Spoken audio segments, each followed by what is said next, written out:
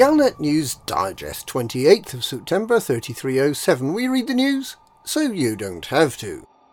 In this week's news, a darker demon, The Magic Yellow Tour Bus, the mystery of the multiple engineers.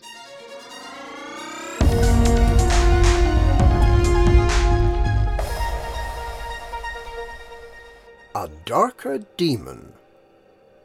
Newsfeed Vox Galactica has published an article in which it speculates about the level of trust commanders have in the self-proclaimed saviour of humankind from the Thargoids, who styles himself Salvation.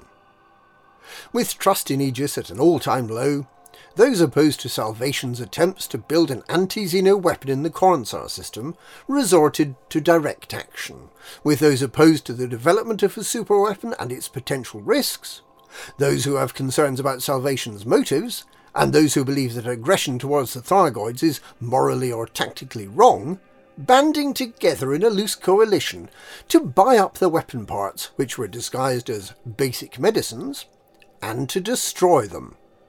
Some of the protesters used a Dump the Medicines banner to rally support. It's not clear whether this substantial protest impacted on Salvation's mysterious new weapon, but he seems nonetheless to have successfully wiped out the Thargoid presence in the system, with just a few crashed ships and Thargoid sensors left behind. The article reminds us that Salvation is seeking to replace the Tri-Superpower Agency Aegis as the rallying point for anti-Xeno research, development and combat. But it concludes, with so little known about this mysterious figure, are we replacing the Devil of Aegis with a darker demon?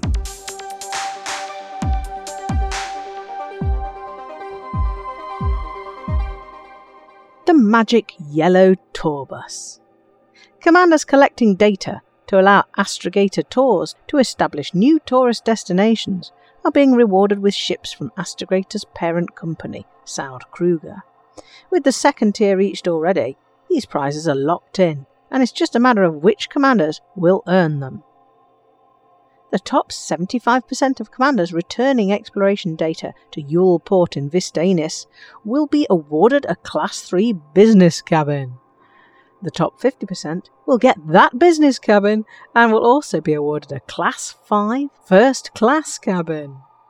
The top 25% will get both cabins, plus a dolphin in prestige yellow livery. The top 10% will get the cabins, the dolphin, and will also get an orca in prestige yellow. And the top 10 contributors will get the cabins, the dolphin, the orca, plus a beluga in prestige yellow. Astrogator Tours likes yellow. In addition to all that, there'll be at least a 15% discount on dolphin, orca and beluga liner ships, and on luxury passenger cabins, and at least 10% off paint jobs for the 3 ships. Plus, around 50 lucky photographers who have photographed an amazing sight in an uninhabited system containing an Earth-like world will have their names encoded into a tourist beacon at the place they took the picture. There have been stories of commanders selling days' worth of exploration data at Yule Port without remembering to sign up to the CG first. This is generally considered to be a bad move, so don't forget to take a moment to check you signed up before you repeatedly hit that sell page button.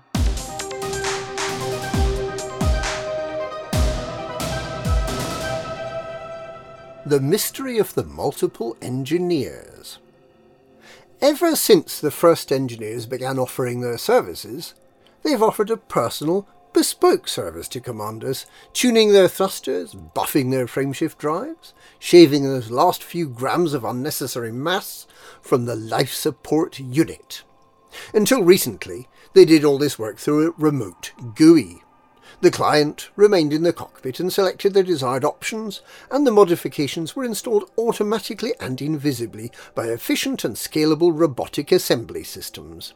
It was, if you like, the drive-through operating model, and the only mystery was why the McFlurry machine was always broken. This all changed earlier this year when commanders were finally able to get out of their spaceship and to meet the engineers face to face. The engineers hang out in a nook in the hangar, close to where the lifts would be. In fact, it looks as if the lifts are still there, but with a lot of heavy furniture pulled in front of them, so you can't see.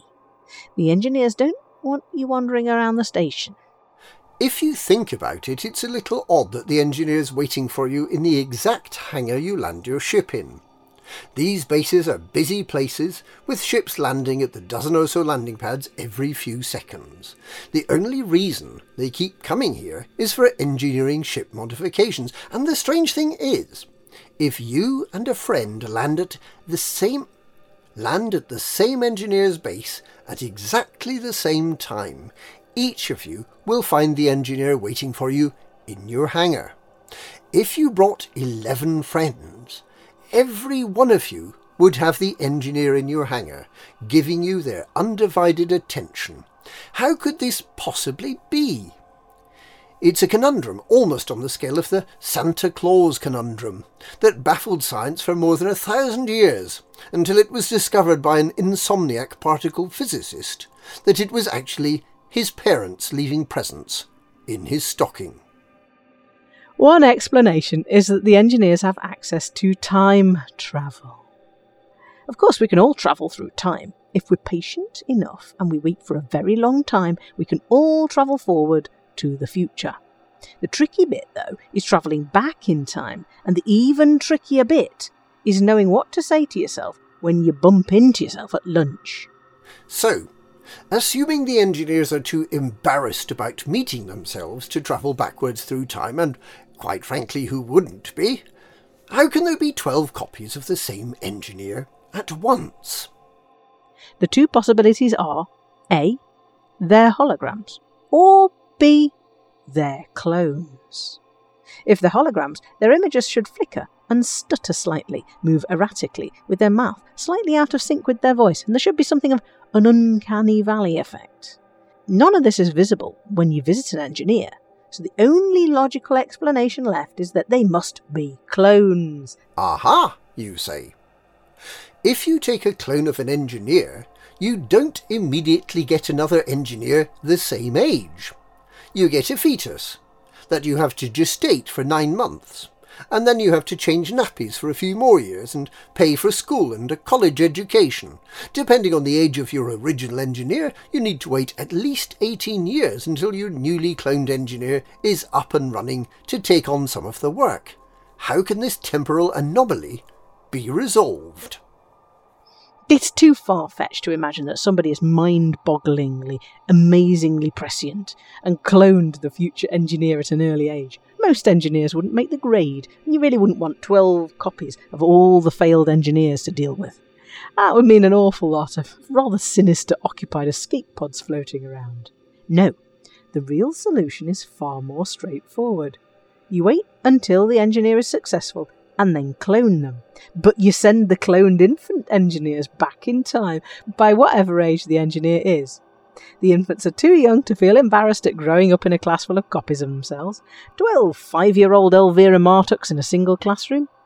Or 12 scowling teenage Todd the Blaster McQuins hanging round on street corners is a pretty terrifying thought, isn't it? Maybe there's a reason there's so many permit lock systems in the galaxy. And that's this week's Galnet News. Galnet News. We clone the news so you don't have to.